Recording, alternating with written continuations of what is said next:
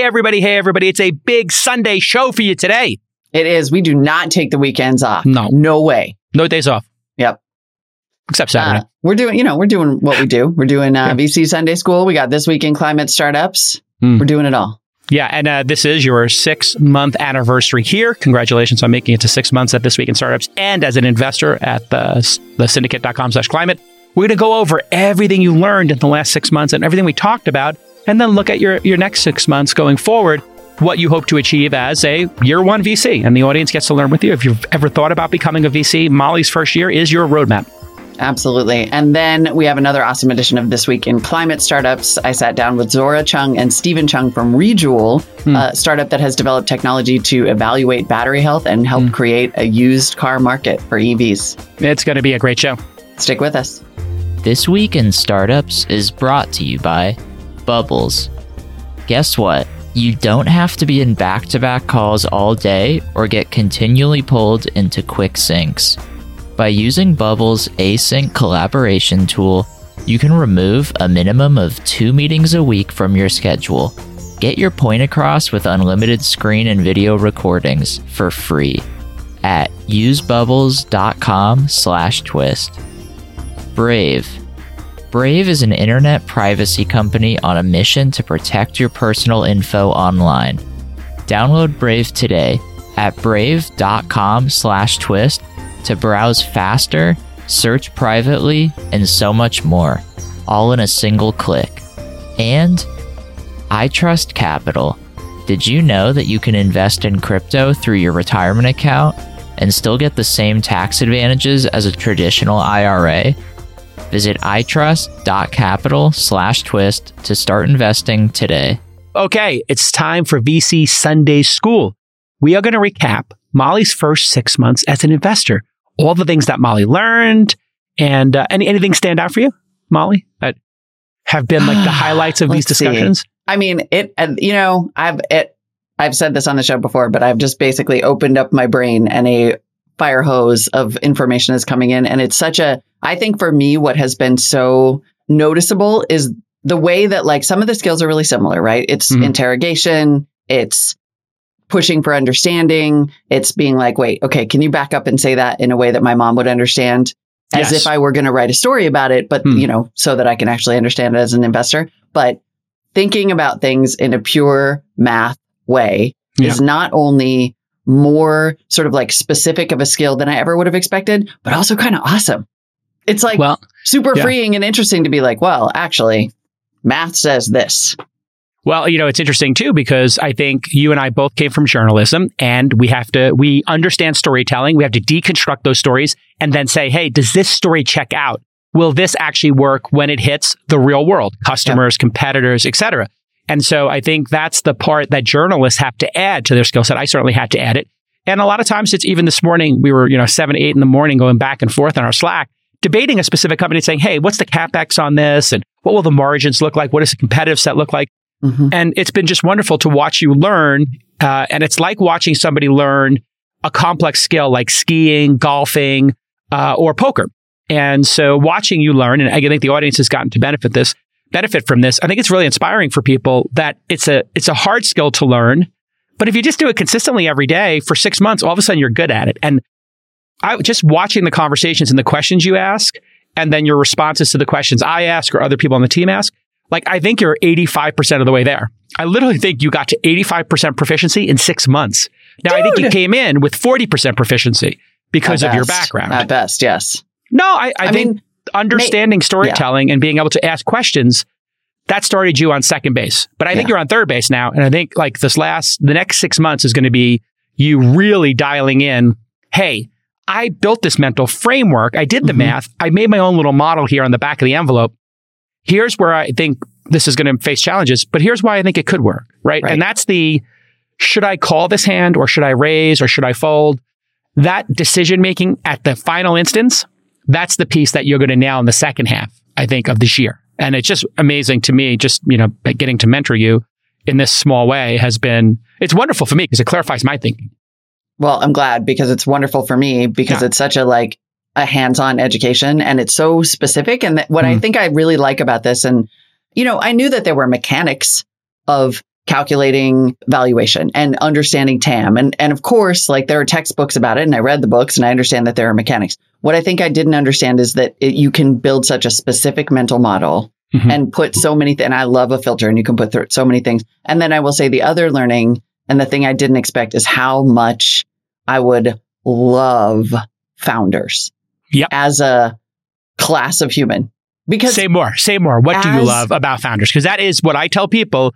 The non-financial reason I do this is because I get to hang out with the most awesome group of people in the world, founders. 100%. But what is it that you've learned to love and appreciate? The sheer hopefulness and work ethic and kind of like, I've been saying for, I don't know, a decade or two that every child is hope. I have this sort of like offhanded phrase. Like people are like, I don't know if I want to, bring a kid into this or whatever. And I'm like, I had that conversation yesterday with a couple. You bring a kid into the world. It's so up, And I'm like, you know what? Every child is hope. You never know which of them is going. So I've been saying this in this really offhanded way. Like every child is hope and you never know which one of them is going to be the one to find a solution or make the change. Every freaking founder is hope. Yes. And then getting to interact with them is completely inspiring because you see how much they are willing to put on the line for an idea, for a concept, for their team. It might just be like so tiny. They've got their friends and family literally invested in their success. Like they want to succeed more than anything. That is so inspiring and incredible to watch. And then also to find myself in a position to occasionally be of any use, like to be helpful to them is an actual honor. Yeah, it's absolutely fantastic. I think you summarized it great. If you think about our previous careers as journalists, and listen, we do that in the first half of the day here, random acts of journalism and commentary. You have to come at everything with a certain level of cynicism and questioning, right? That's kind of built into the job.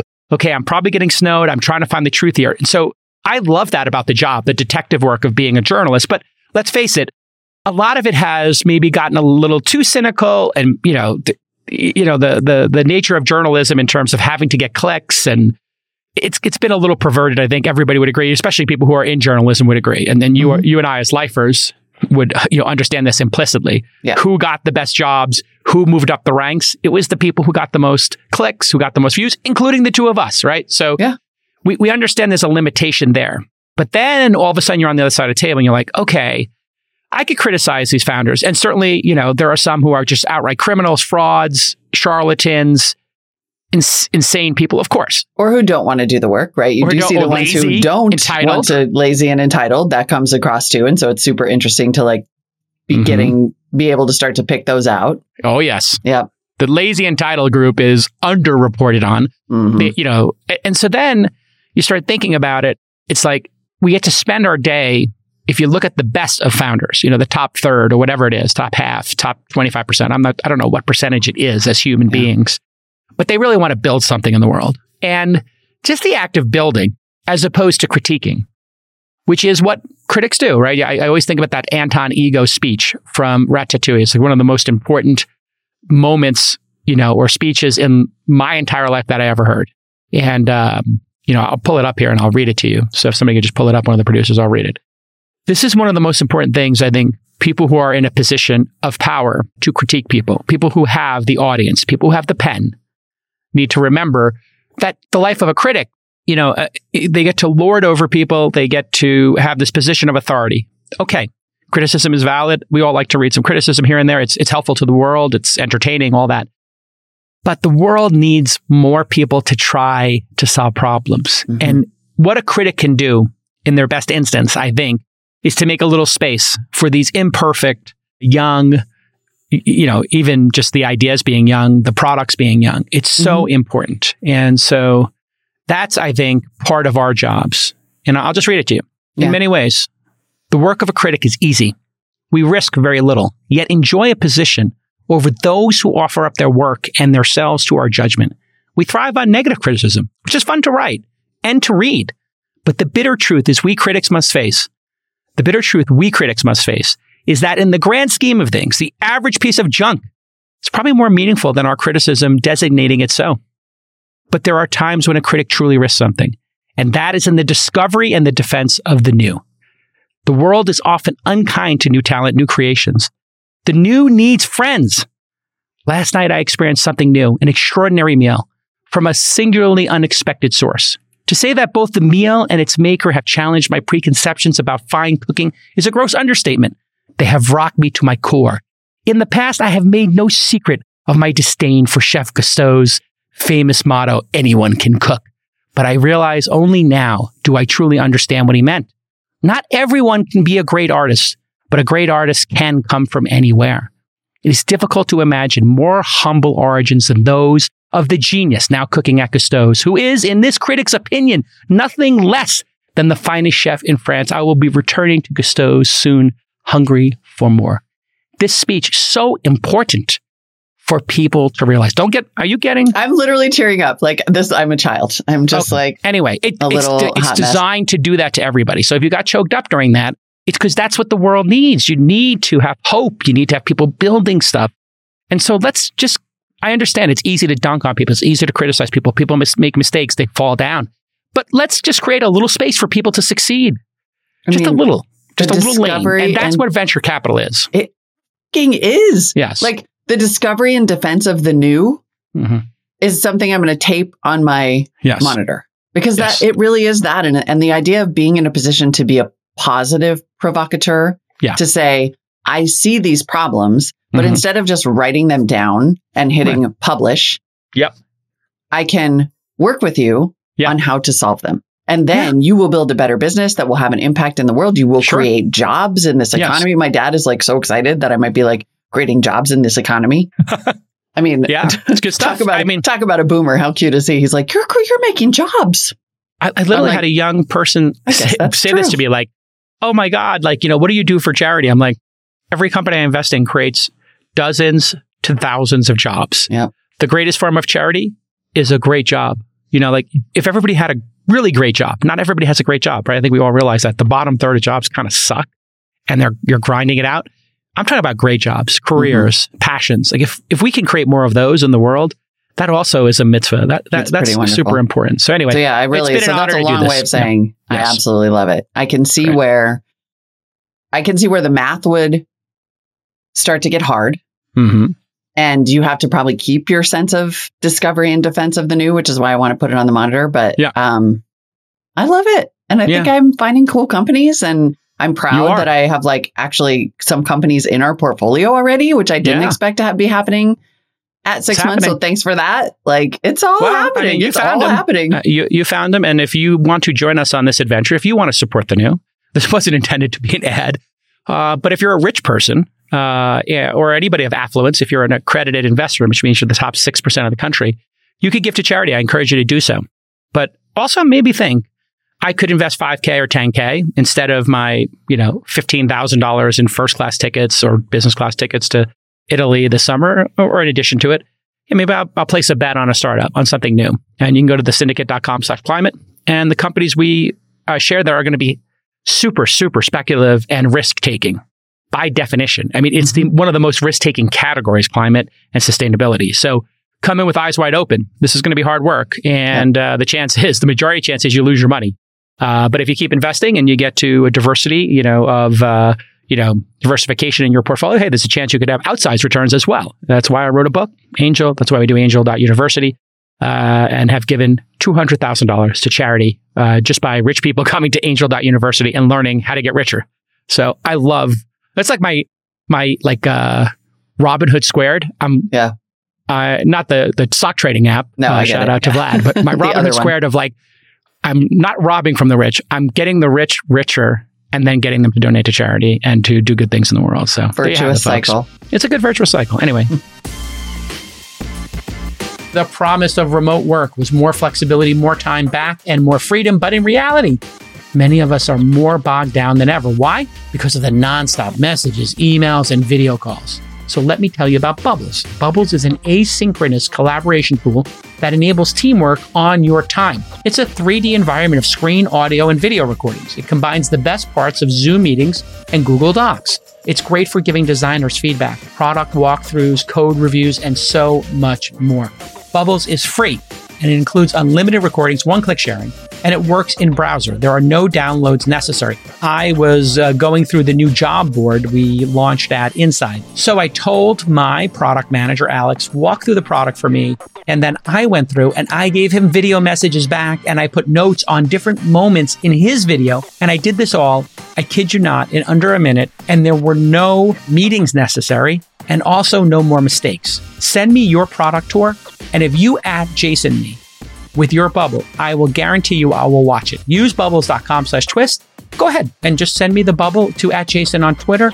USEBUBBLES.com/twist. I want you to use Bubbles. It's an awesome product. Great job on that. And then next up is your climate interview, correct? Yeah. Okay. Next up, This Week in Climate Startups. Again, more and more hopeful, incredible. Every founder has hope. In this case, actually, it's a brother and sister. Zora Chung and Stephen Chung have created this company called Rejoule. And it's developed technology. This is so interesting because we're now getting to the place in EV sales where not only are they all over the road, some of them are starting to come out of service and be resold as used cars. And right now, there's not really any way at scale to test the health of a high capacity battery. Like you can test your iPhone battery and see how much like lifetime is left in it. You can't what a great idea. Sort of safely do that for EV batteries or like grid scale batteries. And so they have developed this technology to do this for EVs, particularly with the purpose of identifying and then encouraging a second life for them, figuring out either can it be resold to somebody and they still have, battery life left, or does it need to be recycled? Just it's such an important improving the whole economy. It's just an important moment in time, right? Like we now have enough of these on the road that thinking about their end of life and reusability and retirement or reuse or resale, refurbishing, whatever it happens to be, that you need and the tools confidence, like consumer confidence. If you want to buy an inexpensive EV because it's cheaper than a new one, you need that confidence to know that the battery is not dead, that it's not going to hold a charge. And so you could, this gives dealers the ability to say, yeah, this car is 7 years old, but it's fine. Still got, and this is a hardware and algorithm, if I understand correctly, because I did a little research on this company when I heard you were interviewing them. I'm going to listen along with the audience right now to get educated. Which is what I do on Sundays, by the way. In the morning, I pop open this thing and I go do my workout or whatever, and I listen to Molly's interview. Just so I learn more, because I'm a neophyte in this category. This is an algorithm and a hardware solution. And it can tell, from what I understand, in just minutes, how good the battery condition is. Yeah, exactly. And it's like a little cart. You sell it to a dealership, they roll it around, plug it into the cars, boop, boop, boop. It's just absolutely and then the fantastic. Software gives them a dashboard. It's so simple. These are the solutions that I think are so incredible. Like every layer helps, right, with the climate crisis. Like these are the nuts and bolts, the shovels and the pickaxes of this entire economy. Well, I mean, you don't get picked up, and you're not seeing your Uber Eats driver or your DoorDash driver or your Lyft or Uber ride picking you up in a used Tesla yet, or a used EV yet. But that will happen because as Tesla has ramped up production, now they're able to actually start to meet the demand. I think they still have a ways to go, obviously.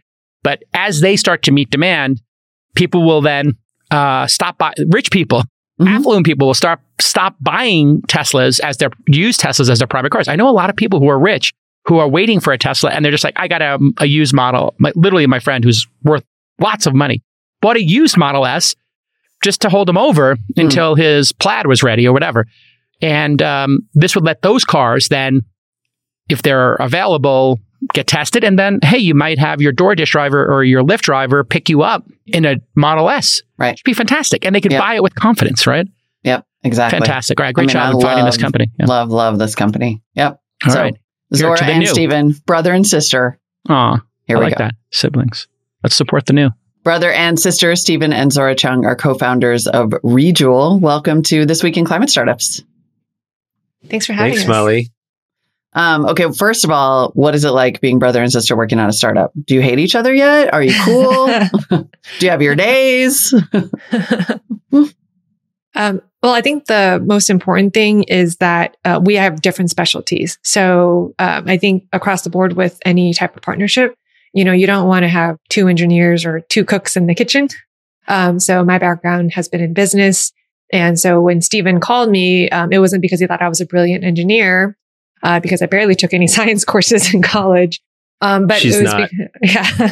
I'm an honorary engineer, but basically he needed someone to counter his vision with a pragmatic, practical business vision. And like, I've also previously worked at Walmart and Clorox, where I manage a lot of their business units and even help them start new businesses. So I had a point of view that he knew that he was lacking. And so I think that's been really eye-opening for both of us because we've actually learned a lot from each other. And then, Stephen, tell us about what Rejewel does and the technology, because that's your wheelhouse. You invented this sucker. What did you build?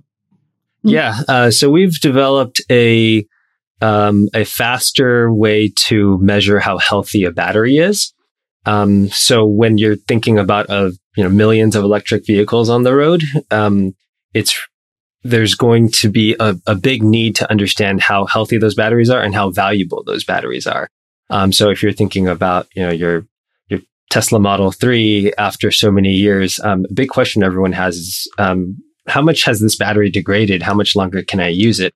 And then if you expand that to fleets, fleets of electric vehicles, think buses or delivery trucks, it's really an ROI calculation for them.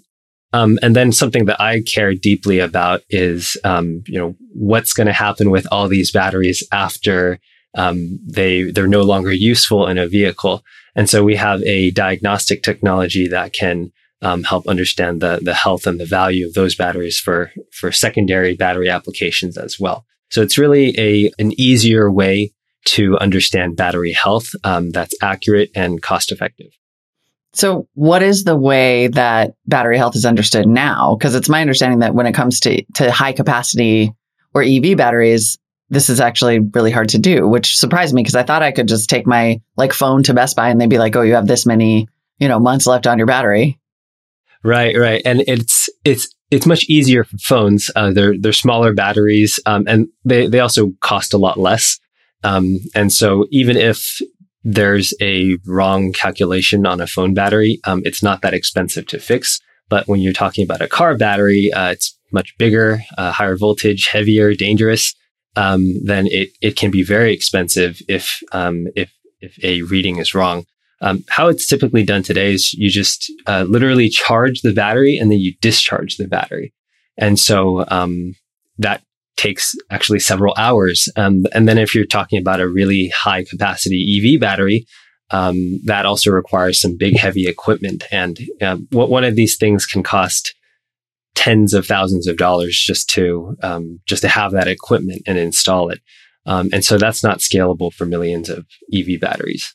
So what we've developed is a way that you can kind of just plug into a battery, run a quick test, and in a few minutes you can tell the same information as that several hours long test. User privacy is one of the biggest topics in tech right now. We talk about it on the show all the time. And if you care about your privacy, you need to check out Brave. Brave shields you from ads, trackers, and other creepy stuff that follows you across the web. Now, they have 3 core products at Brave: the core browser, the search engine, and its browser-native crypto wallet. I had the founder of Brave on the program, in fact. Brave's browser now has over 60 million users, think about that, and thousands of daily downloads. And it's built on Chromium, which is the open source Chrome project. So all your favorite Chrome extensions, they work in Brave. And it's 3 times faster than Chrome. Why? Because Brave doesn't bog you down with all those ads. You can import your bookmarks, passwords, and settings from Chrome or any browser with just one click. And it doesn't track you, what you search for, or what you click on. And here's why you can really trust Brave. Brave was co-founded by Brendan Eich, who was the creator of JavaScript, a co-founder of Mozilla Firefox, and a technical lead on Netscape. How about that, huh? He knows what he's doing. He's been on the pod. So Brave Search is a truly private and independent search engine. Go download Brave today at brave.com/twist to browse faster, search privately, and so much more, all in a single click. Brave.com/twist. Go download it today and try it. Give me some feedback. Before I move on to the business part a little bit with Zora, tell me a little more about the technology. You're using this electrochemical impedance spectroscopy. Spectroscopy. Yep. Explain that to me like I'm 10. And what is value? Have you invented something here? Like, do you own this IP, and how does it work? But yeah, I'm 10, because no one's going to. Okay. Maybe 12. I will go up to 12. Yeah. And first, I want to say so it's electrochemical impedance spectroscopy. Spectroscopy. Yeah, awesome. We can also say EIS. And don't worry, after 5+ years, I still get it wrong sometimes. So EIS is it's an electrochemical measurement technique. So we didn't invent that technique. It's used by electrochemists all around the world for decades now. And it's a fairly well-known technique to characterize and understand batteries. So where our IP is in figuring out how to do that for higher voltage and basically larger batteries. To do EIS today, you can buy a machine that can do that on a cell phone battery, a cell, typically 3 to 5 volts. And what we've done is develop some technology that can perform this on higher voltage batteries. So 50 volts we're doing right now. We're looking at 400 volt EV batteries. So that's the first kind of unique part of our technology. The other thing is we've figured out a way to do the testing, collect the data, and develop battery state of health or SOH models. So basically a machine learning algorithm based on that measurement. Mm-hmm. And we've developed a way to systematically and repeatably be able to develop these battery models from that EIS measurement. Gotcha. So it's a hardware and a software solution. You plug this in, see what the battery health is like, and then deliver essentially this health report. Is it also predictive? Does it also sort of say, I assume the health report must be somewhat predictive. The battery will last this many more years, that kind of thing? Yeah, exactly. What we do is, so that one measurement provides kind of a snapshot in time. But if you have multiple snapshots, you can kind of create a pretty good idea of where a battery is going to go in the future. And then if you combine that with other information, all batteries have some sort of battery management system or BMS. So there's a lot of data collection already. So combining our prediction with some other sources of information, then you can get a pretty good idea of how many more years is a battery going to last in a particular application. And it sounds like there are kind of two options. There's how many more years will the battery last, or this battery is ready for some other use. What are those other uses? Zora's nodding. Do you want to jump in here? Oh, yeah. Go ahead. It's very interesting. We get that question a lot. And I think a simple answer would be any application that is less stressful than the original one. So if you think about how stressful it is for an EV battery, it probably goes through extreme temperatures. You're subject to shock and vibration. And if you think about trying to accelerate on the freeway, that is an intense amount of energy that it's using as a huge load on the battery. But if you think about a stationary application, that's the most common one that people think of. It might be sitting in the building. Hopefully it's in a more temperature controlled environment. And if you're thinking about a building load, maybe the most intense thing you do is pump up the AC or the heat. But that is more consistent than, accelerating from 0 to 60 on the freeway, for instance. Right. There's other applications that people have looked into as well, such as even putting it into, lighter electric vehicles, such as forklifts or golf carts, where maybe the top speed is, under 25 miles an hour. And these are maybe also in very controlled environments. Like a forklift is not going to be off-roading. And so they're going to be better taken care of. So there's a lot of opportunities here. And I think what's really powerful about the technology is that there's not one use case. So being able to understand the specific health and the remaining useful life is incredibly valuable in identifying that ideal use case. Because even in my opinion, if a battery only has 1 year of life left, that could be the best application for a DIY project where you just need to prove out something. Why would you buy a new battery for that? It's a waste of resources on everybody's part. Right. And do these pathways for reuse exist now? Or is this the kind of technology that could enable these pathways for reuse and then keep these batteries that might have a year of life left in them out of, God help us, a landfill? There are pathways, but they're not like official pathways. There's a lot of people doing DIY projects, hobbyists essentially, and there's a few companies who are starting to do this on a larger scale. But it is we see our technology really as, like you're saying, as an enabler something to be able to do this on a massive scale, because we are expecting millions of these electric vehicle batteries to reach end of life, in just a few years. And doing a 10-hour test on each of them just doesn't really pencil out. So having a more systematic way to do this, and a certified way to do this, that's where really what we're targeting. Right. You take your racehorse and you put it out to pasture. Right. If you're listening to this podcast, you probably already have some exposure to crypto. Well, did you know that you can now invest in crypto through your retirement account? That's right. With iTrust Capital, you can buy and sell digital assets from a crypto IRA. This means you'll get some of the same tax advantages as a traditional IRA. iTrust Capital has over 24 of the most popular cryptocurrencies to invest in. And unlike the stock market, you can buy and sell 24 hours a day if you want. The iTrust Capital platform is easy to use, and it only takes a few minutes to create your account. Setting up an IRA is free, and iTrust fees are low. You get a free account and a 1% fee per crypto transaction. So visit itrust.capital/twist to start investing today. That's itrust.capital/twist. Disclosure: taxes and conditions may apply. Fees apply. Cryptocurrencies are a speculative investment with risk of loss. iTrust Capital Inc. does not provide legal, investment, or tax advice. Consult with a qualified legal, investment, or tax professional. I'm not saying I relate to the acceleration burden that one puts on an electric car. I'm only saying they accelerate really quickly. Zora, what's the business model here? Who would be the buyer of this technology? Yeah. Right now, we are talking to a top 10 automaker.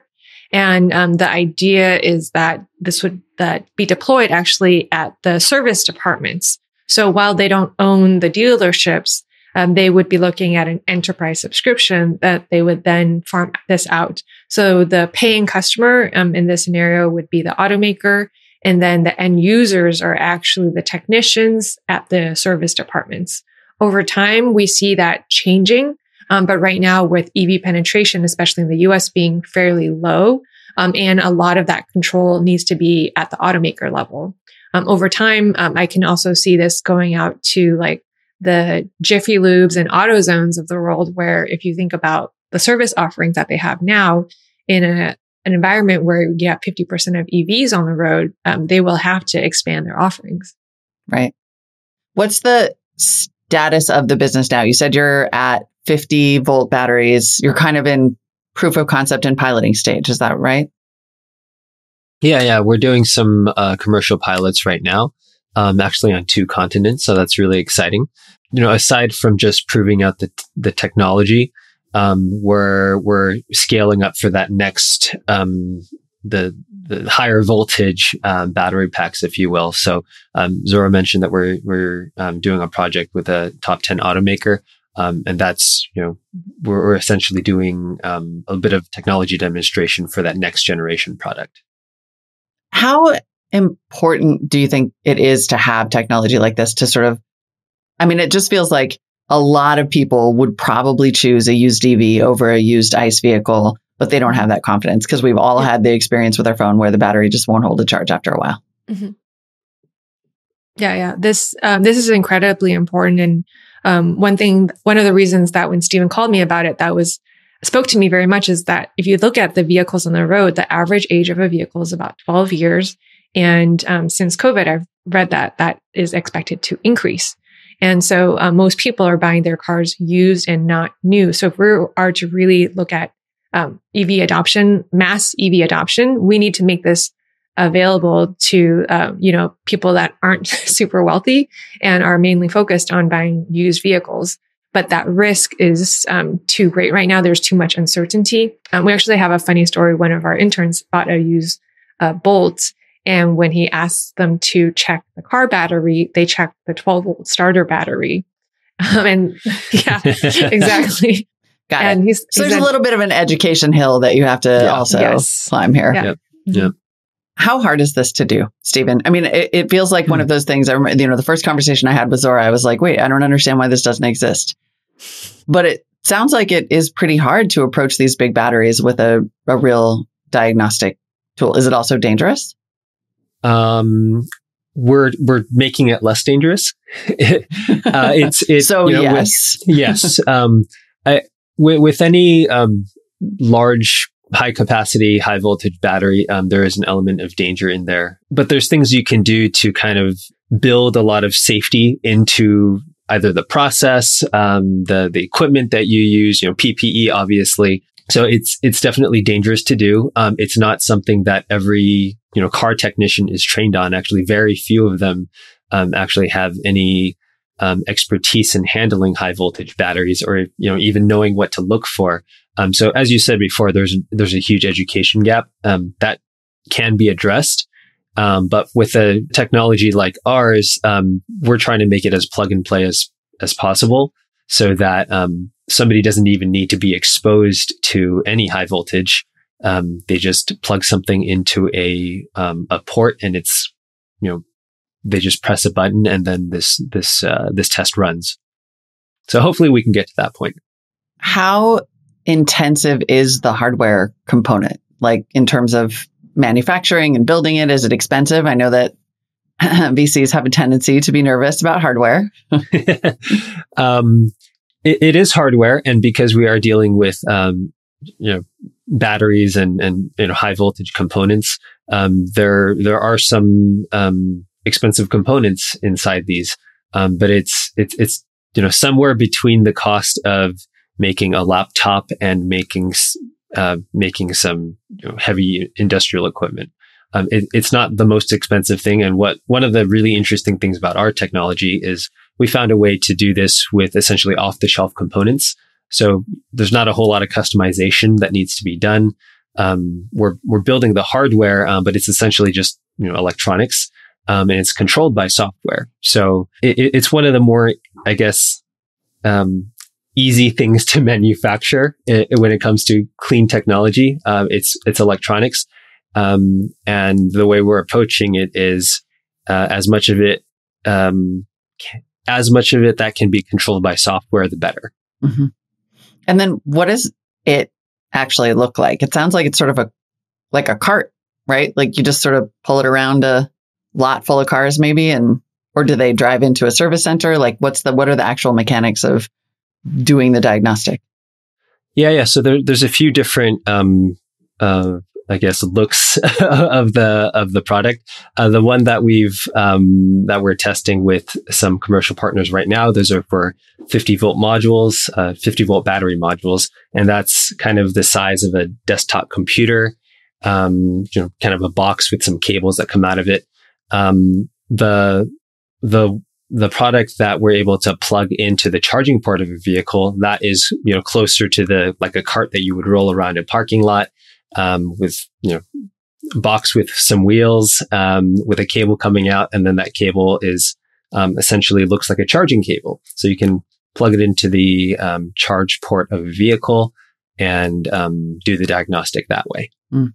I have two questions simultaneously. Zora, I'm going to come back to you with a business question, but Stephen, how did you come to this problem? How did you decide like this was the thing to tackle? Yeah. So in sometime towards the end of grad school, I was trying to find different ways to not work on my thesis. So I came across some I hear articles. That's a common problem. Yeah, and that's where all the ideas come out. So I came across this article about, hey, what's going to happen with all these electric vehicle batteries at their end of life? And this was in 2016. So the Model 3 hadn't come out yet. This was a very futuristic thing, and I just couldn't stop thinking about that problem.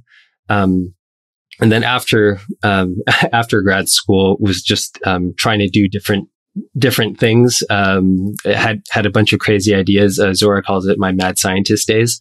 And during that time, while I was tinkering, I came across this electrochemical impedance spectroscopy, EIS. And then I looked more into it and realized, hey, this can be a way to at least address the first problem of how healthy are these batteries and how valuable are they? And I dug more into how to actually perform this EIS measurement. And I realized it was essentially in an extension of my expertise in power electronics. I got my master's in specifically power electronics, which is we're answering the question: how do you move current or get voltage from one voltage to another in an efficient way? And EIS is basically an interesting power electronics problem. So after tinkering a little bit more, calling Zora a bunch of times and bothering her nights and weekends, we came on this idea of, well, what if we were able to use this hardware to take a measurement and then understand the health of batteries and use that to understand the health and the value. And then, Zora, when you go about calculating TAM and you talk to automakers, like, what is the incentive for them to buy this? I think there's a tendency to think, well, car makers just want to sell new cars. So why do they care about their used stock? Yeah. I think a big part of it will be policy and regulation. So it's not quite in the US yet, but in Europe and China, there is regulations where there's extended producer responsibility. So they are responsible for these batteries at end of life. And we've estimated that if the proper infrastructure isn't in place, they're seeing lower residual value for their used cars, which is going to hurt their dealerships. There's not really a lot of work that they can do on an electric vehicle right now because the whole battery is being ignored. So that's revenue that their dealerships are missing out on. And then more importantly is if they don't have the proper infrastructure to repurpose, you're looking at least $1,000 per vehicle to ship and recycle. And I say at least because there's if you have a smaller battery, it's lighter. And if it has a lot of precious metals, then you get some value back. But we're trending towards lithium iron phosphate, where it actually costs double to recycle it because you're not getting any of the precious metals back. It's better from a mining perspective, right? Because you're not going to the DRC. But when you talk about end of life, that's an additional cost that they may not have factored in. And so who's covering that cost? Right now, what we're seeing is a lot of OEMs that have warehouses full of these batteries that they're trying to figure out what to do with because they don't have like the $1 million or so that they might need to recycle all of these, and they know that they're so valuable. So the incentive is, making some money, I would say, and then meeting regulations. And of course, being able to repair, remanufacture, and repurpose would also help meet their ESG goals too. Right. And I could imagine that even the simple, there is all of that and just the sort of simple part where like you want to sell an EV that's a lease return and you want to give people confidence. Exactly. Yeah. And I think another... Oh, sorry. Another really interesting part of this is a lot of automakers, they're becoming battery makers as well.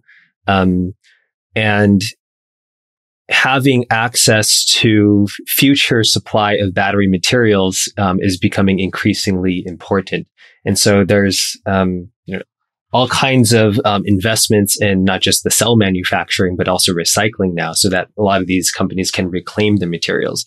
Well, how do you recycle a battery if you sold it to somebody and they technically own the vehicle? They're thinking about ways to be able to reclaim these batteries and just finding new technologies and different in a way redefining what their business models look like to be able to adapt to a new electrified future. Right. I mean, that's what I think is so fundamentally fascinating about technologies like this, is that it opens up economic pathways that don't currently exist within, whether it's, offering an incentive program for somebody to turn in a vehicle that they bought, or creating the pathway to golf carts so that that's a revenue stream for car makers. Like, it just all gets so interesting when you think about what you could do if you just have this one. I mean, you're like the Bolt. Not the car, the actual unintentional EV pun. Well, Stephen and Zora, this is so interesting. Please keep us posted. I love hearing about it. Yeah, definitely. And thank you for having us and giving us the opportunity to share some of our experience and insights. Thanks Molly. For coming on. Okay, everybody, thanks for listening. We're going to be back tomorrow with a full slate of news. It's going to be Monday, so buckle up.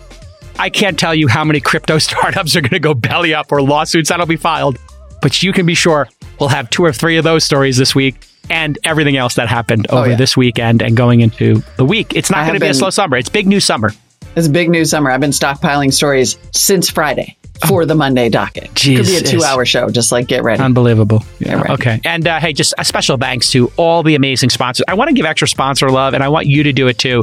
If you're a super fan of the show and you made it to this point in the show, it is your gear, it is your duty, it is your honor, it is your privilege to go on Twitter and just say thank you to whichever one of these sponsors you love the most, and then just mention us. So I want you to say thank you at Notion for supporting at TWI Startups, right? That's a perfect example. If Notion or Squarespace are your jam, I love both of those. I use both those products. Hey, maybe Masterclass. I love that product. I got the yearly subscription.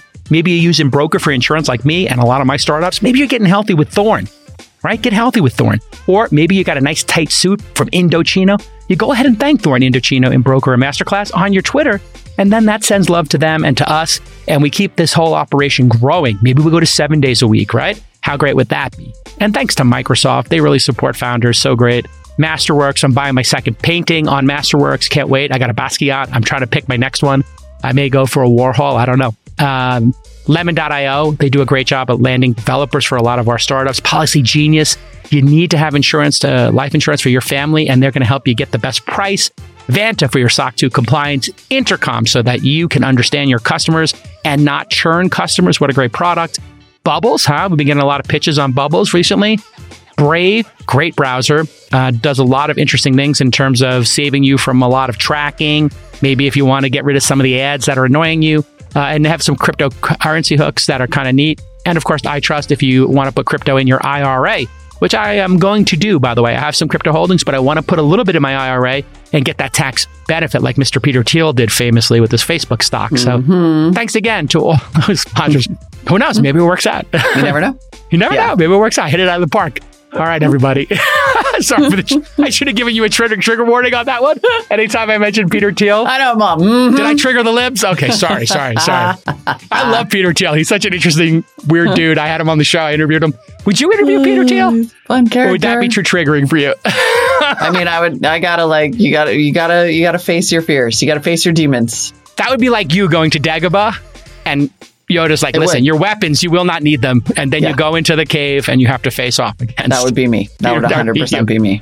I'm going to have Peter Thiel back on the program. I would do it for the clicks. Just kidding. Okay. Wow. Very good. I like it. I would do it for the learning. I think it's important to understand people and where they're coming from. All right. We'll see you all tomorrow. See you Monday. Bye. Thanks, partners.